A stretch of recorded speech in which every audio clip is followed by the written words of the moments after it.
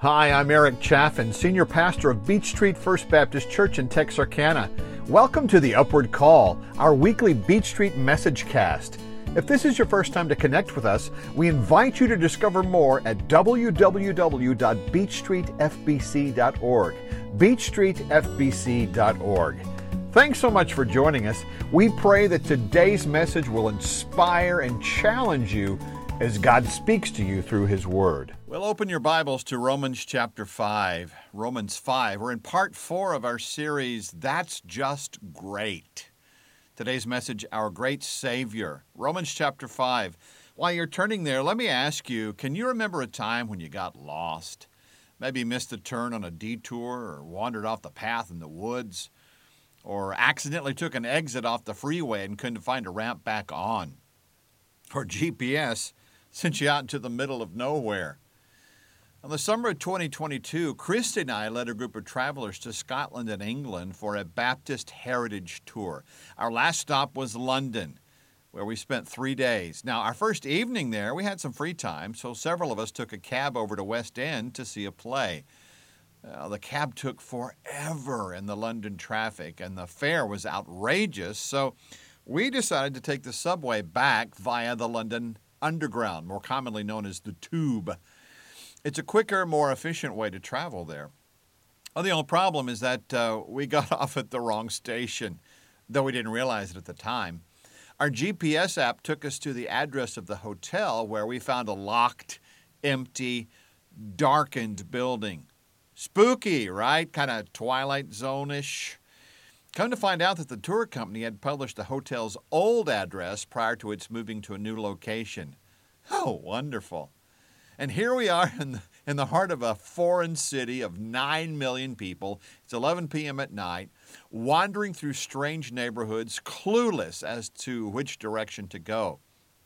Now, fortunately, we were able to call the tour company and talk to our tour rep, Rowena. Oh, terribly sorry, love. And we were able to get the updated address. Now, we still had an extra hour of walking through London at night, but we got to the hotel just before midnight. And the whole experience was frustrating, or frustrating, as the British would say. But imagine the frustration of a life without purpose, directionless. Imagine the darkness, the fear, the separation, the hopelessness of being spiritually lost. But it doesn't have to be that way. As we're going to see in Romans 5, we still have hope because of Christ. In fact, the big idea behind this week's study is simply this: that God offers us hope and forgiveness through Jesus Christ. Now, you may recall from last week's study that the Apostle Paul hadn't yet been to Rome, but intended to visit Rome on his way to preaching in Spain. Well, the book of Romans introduced him to the Christians in Rome and spelled out his theology in preparation for that intended visit. Having demonstrated that all people need salvation, as we saw last week in chapter 3, Paul now examines the origin and nature of salvation in chapter 5, where we discover 3 key truths about life in Jesus Christ. Truth number 1, God's love is affirmed through Christ's death. Look at verse 6. Paul says, "For while we were still helpless, at the appointed moment, Christ died for the ungodly. For rarely will someone die for a just person, though for a good person, perhaps someone might even dare to die. But God proves His love for us, and that while we were still sinners, Christ died for us." Now, in these first few verses, there's 3 things that I want you to note. First of all, that we were helpless. I mean, Paul says it right off the bat in verse 6, that we were helpless, and he's right. As we discovered in last week's study, there's not a person alive with the power to save themselves, neither then in the first century or now in the 21st. But thankfully, God had a plan. Verse 6 says, "At the appointed moment, Christ died for us." Now, interesting choice of words here, though. God provided the salvation sinners needed at the appointed moment. Now, here Paul uses a Greek word, kairos, for time. That means the especially appropriate moment. Kairos points to an opportune moment when the time is ripe. So you see, God's plan to save sinful humanity through Jesus was not an accident or a divine afterthought. God didn't send Jesus because God was somehow surprised that humans had screwed up. Salvation through Jesus was God's eternal plan of redemption. And Jesus came on the scene at just the right time because God's timing is perfect.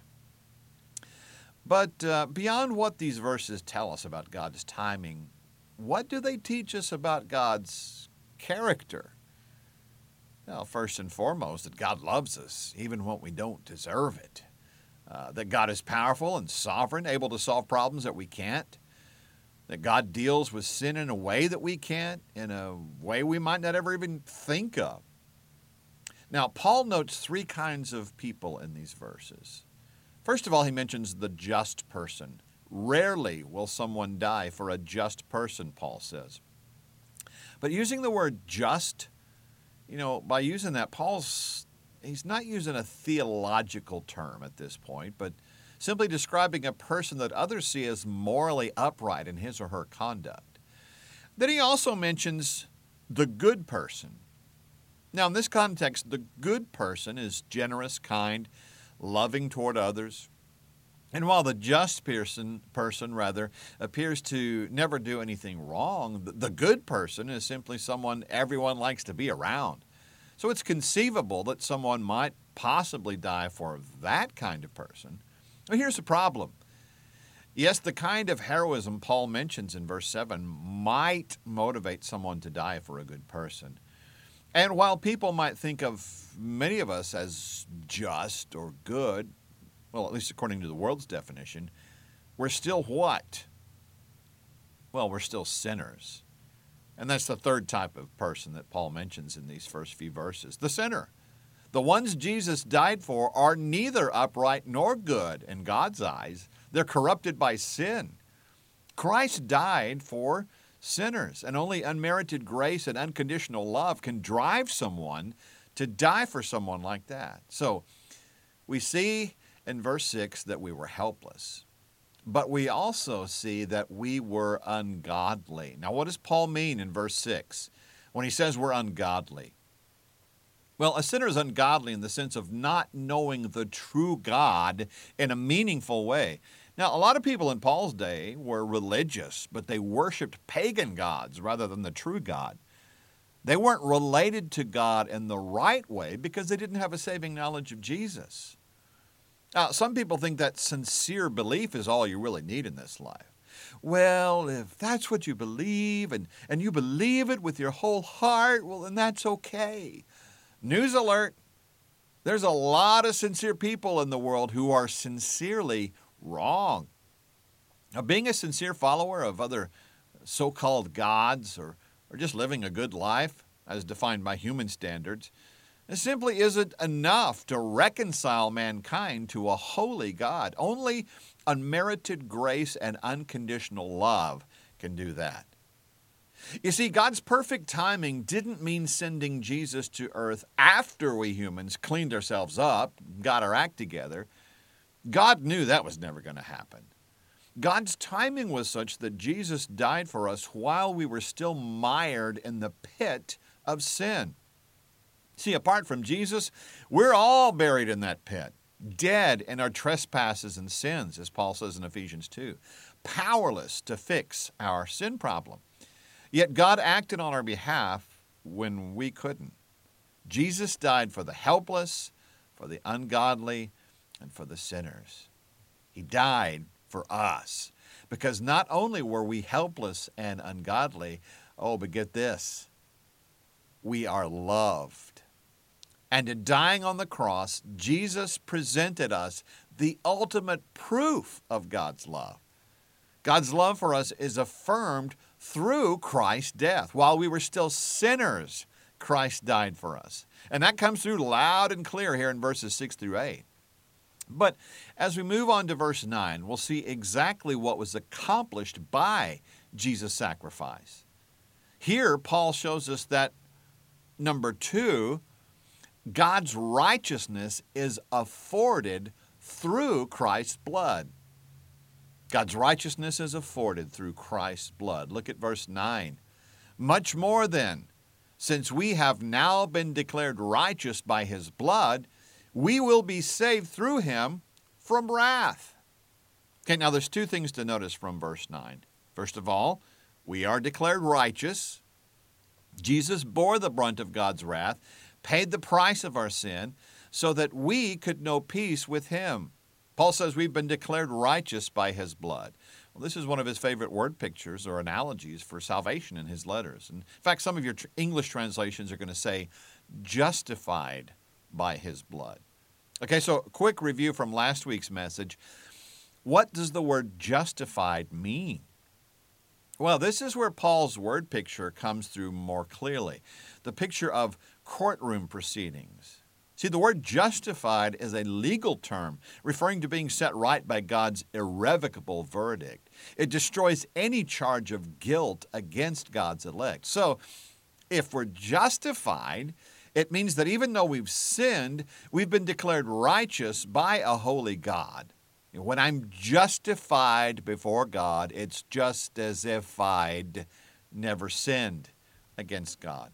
And Christ's blood made that possible. Blood that he shed on our behalf so that by our faith in him, we have the righteousness of Jesus. That when God the Father looks at us, he sees the righteousness of Jesus, God the Son. So, we're declared righteous and, get this, we are free from wrath. We see that word wrath used at the end of verse 9. So how do we explain God's wrath to somebody who's maybe reading this verse for the first time?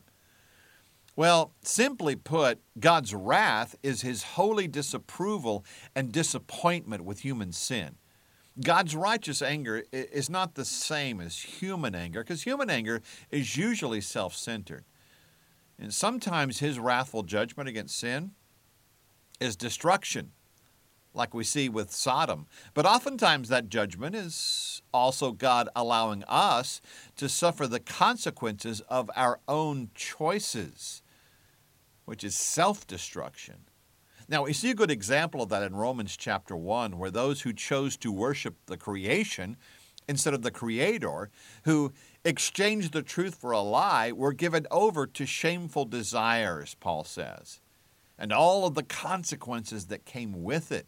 Yes, they will face ultimate judgment, but by being allowed to pursue a life apart from God, they've created a more intimate, immediate form of judgment for themselves, which is another facet of God's wrath. But God had a plan to save us from his wrath towards sin. That's why the Apostle John wrote in 1 John 4:10 that love consists in this, not that we loved God, but that he loved us and sent his Son to be the atoning sacrifice for our sins. Now, the Greek word for atoning sacrifice is hilasmos. Now, from that word hilasmos, we get this fancy $10 preacher word, propitiation. Well, propitiation means the appeasement of wrath and gaining the goodwill of an offended person. So, in this context, hilasmos is the satisfaction of God's wrath against sin. Oh, but that's not a very popular subject. God's wrath? Oh, let's not talk about God's wrath, because God's a God of love and mercy. Yeah, but he's also a God of justice.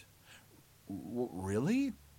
What does God have to be mad about? Well, hello, sin. In fact, we talked about that extensively in last week's message.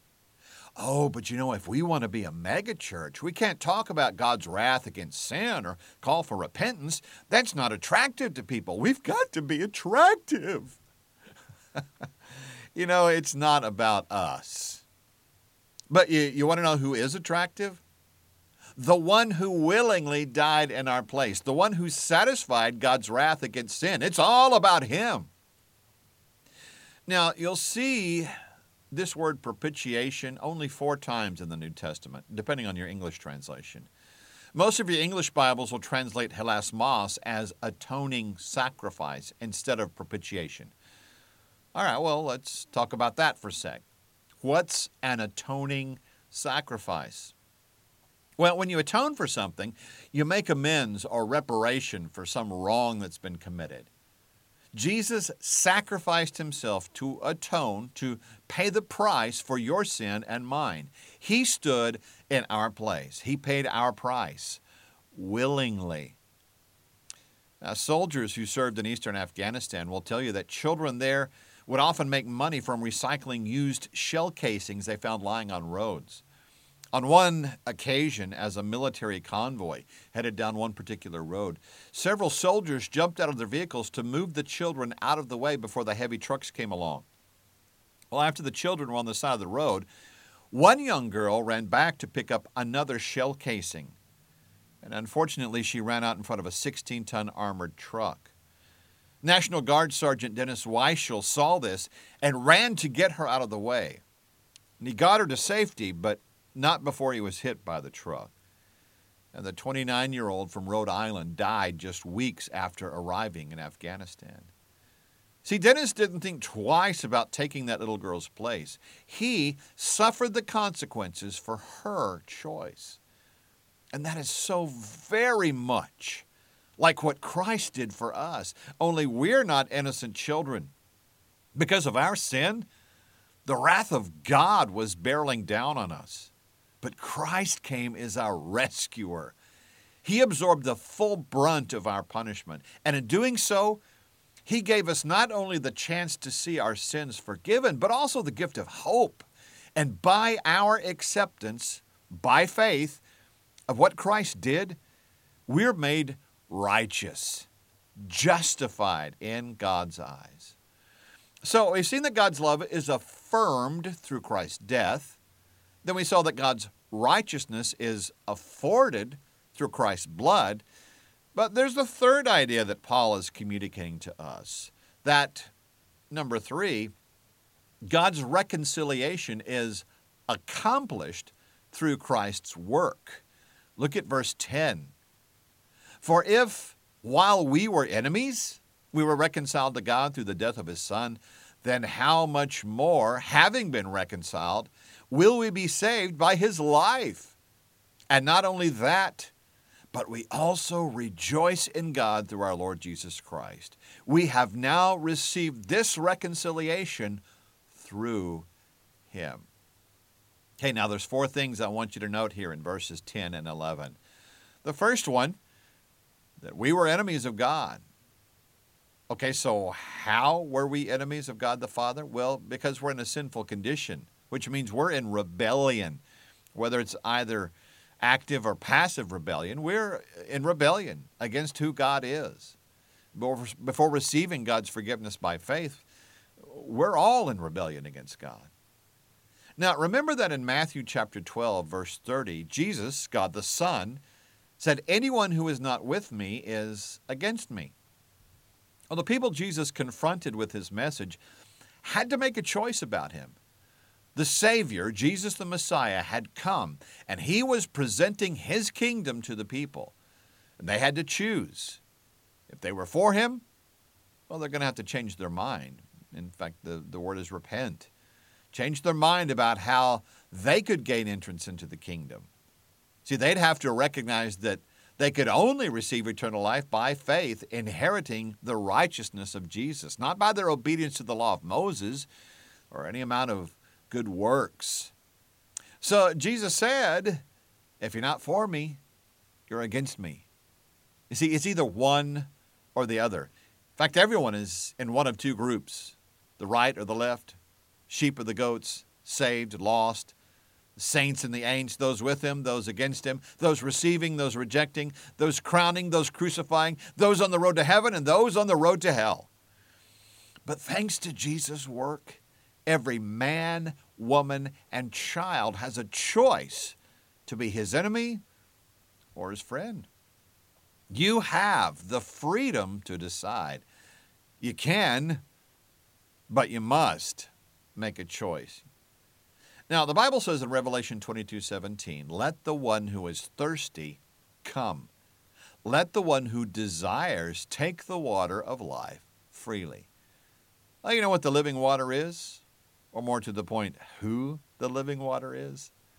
It's Jesus.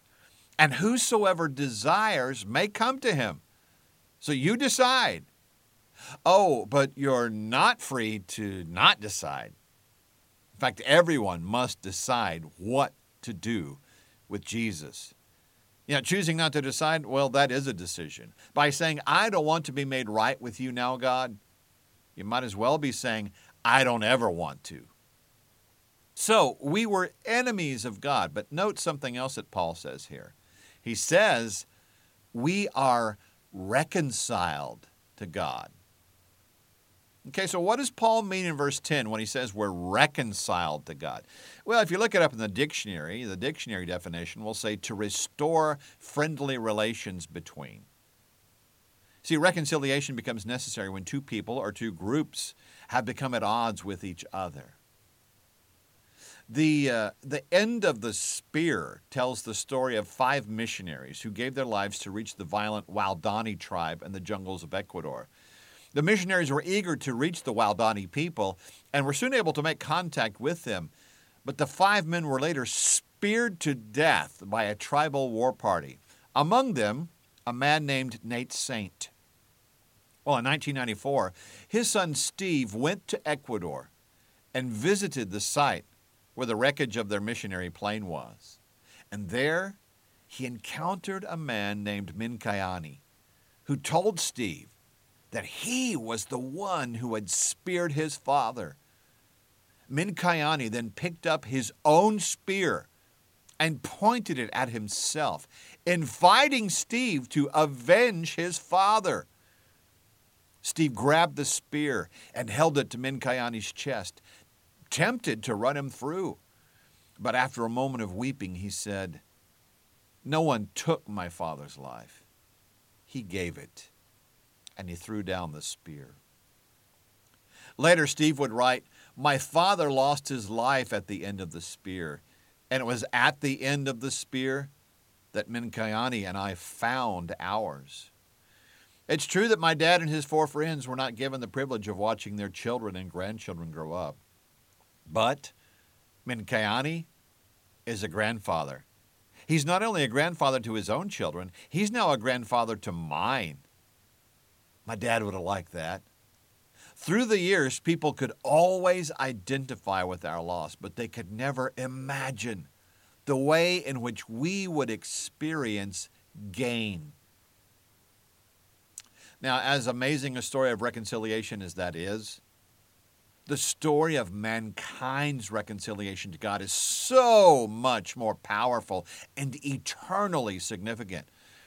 For us, reconciliation with God means that God restored the harmony that originally existed between himself and mankind before we sinned and destroyed the fellowship that we were created to have with God and became his enemies.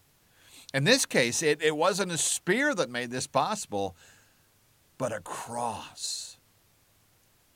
So, being reconciled means that we're offered relationship with God through faith in Christ. But what are we offered in a relationship with Christ? Well, there's a couple of key things. First of all, eternal life with him in heaven. Jesus said in John 3:16 that God so loved the world that whoever believes in him would not perish, but have everlasting life. God so loved the world that he gave his one and only Son. And through our faith in him, we're guaranteed not to perish, but to live with him in everlasting life in heaven. But not only abundant or eternal life in heaven, but abundant life with him on earth. John 10:10. Jesus said that I'm come that they may have life and have it more abundant. Life eternal. Which, interestingly, begins the moment you say yes to Jesus. Life abundant, life eternal. Reminds me of the old hymn, "Great is thy faithfulness." I love this lyric. Pardon for sin and a peace that endureth. Thine own dear presence to cheer and to guide. strength for today, and bright hope for tomorrow. Blessings all mine, with 10,000 beside. So if God has demonstrated his love to us through Jesus' death, well, then because we've been reconciled, we are no longer his enemies because of our sinful condition. We are saved from the penalty of sin because he died in our place. Oh, and we're also saved from the power of sin in our daily lives. We're given a new life. There's a new power at work in our lives, the power of the Holy Spirit. And eventually, in heaven, we will be saved from the very presence of sin. So, how should the reality of being reconciled to God be reflected in our lives? It's very simple. We rejoice in God. It's reflected with joy and gratitude. Paul stressed that Christians should rejoice in response to salvation, that joy should be the experience of all Christians, regardless of circumstances. I mean, he clearly saw a role for rejoicing in the Christian life. You see that most clearly in the book of Philippians. Philippians 3:1, finally, my brothers, rejoice in the Lord. Philippians 4:4, rejoice in the Lord always. I will say it again, rejoice. 2 Corinthians 9:15, Paul stressed a sense of gratitude as the proper response to God's work on our behalf. Thanks be to God for his indescribable gift. So there's another way that our lives reflect the reality of reconciliation. Yes, we rejoice and we reach out to others. We reach out to others. We reflect the reality of our reconciliation with God by helping others to be reconciled. We actively seek out those who need to be rescued. In fact, we Christians have been entrusted with this very task. Paul wrote in 2 Corinthians 5:19 and 20 that in Christ, God was reconciling the world to himself, not counting their trespasses against them, and he has committed the message of reconciliation to us. Therefore, we are ambassadors for Christ, certain that God is appealing through us. We plead on Christ's behalf, be reconciled to God. All right then, as a believer, what are some ways that you can respond to the hope of salvation that's available to all people? How do you put this to work in your life? Well, let me give you 3 starting points, 3 action steps to take. First of all, prepare. Prepare your testimony.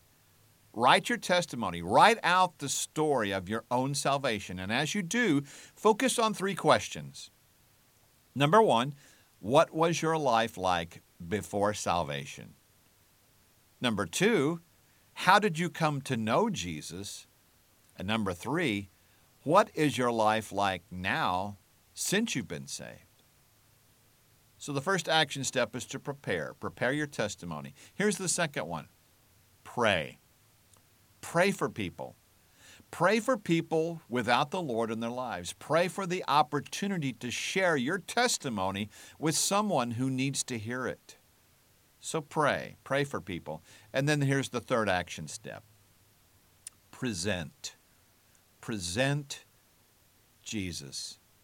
Commit to sharing the truth of the gospel with at least one person before the next time you gather together at church with the church family. Oh, and invite people. Take steps to connect with people. Invite them to your small group or to worship next Sunday. Remember, 86% of people who visit a church do so because they were invited by a friend. Grow your church with ease. E-A-S-E. Everyone ask someone every day. See, Paul paints a pretty clear before and after picture for us in these verses. First of all, we see we were ungodly and powerless, yet Christ died for us. That's in verses 6 and 7. We see that we were sinners, yet God demonstrated his love for us in verses 8 and 9. We see that we were enemies, yet God reconciled and saved us in verses 10 and 11. And that brings us full circle to the big idea that God offers us hope and forgiveness through Jesus Christ. Thanks for listening to today's message. If you'd like to have a personal relationship with God, it's pretty simple. It's repent, believe, and receive. We acknowledge that we're all sinners who fall short, and we repent. That word means to change your mind about the way you've been living. Then you choose to believe in the death and resurrection of Jesus Christ for you. And you receive, by faith, God's gift of forgiveness, salvation, and eternal life. If you don't have a church home, we'd love to have you join us at Beach Street. Small group Bible study begins at 9:30 on Sundays, followed by worship at 10:45. There's a midweek Bible study on Wednesdays at 6. You'll find us at the corner of 6th and Beach Street in downtown Texarkana. And for more info, visit our website at beachstreetfbc.org.